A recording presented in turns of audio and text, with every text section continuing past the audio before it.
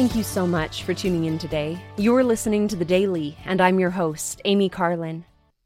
I recently read something that Fred Rogers once taught. Forgiveness is a strange thing. It can sometimes be easier to forgive our enemies than our friends. It can be hardest of all to forgive people we love. I have seen this principle evident in my own life.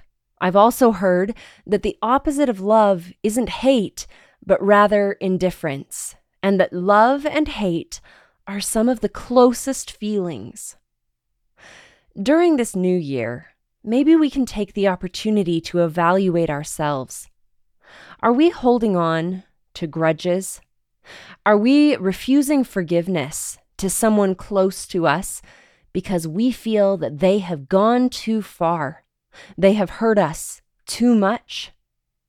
Or perhaps we even know that this person feels no sorrow or remorse for the actions they have taken that have hurt us. But forgiveness doesn't heal the offender. It heals the victim. Through Jesus Christ, as victims or as offenders, we can find peace.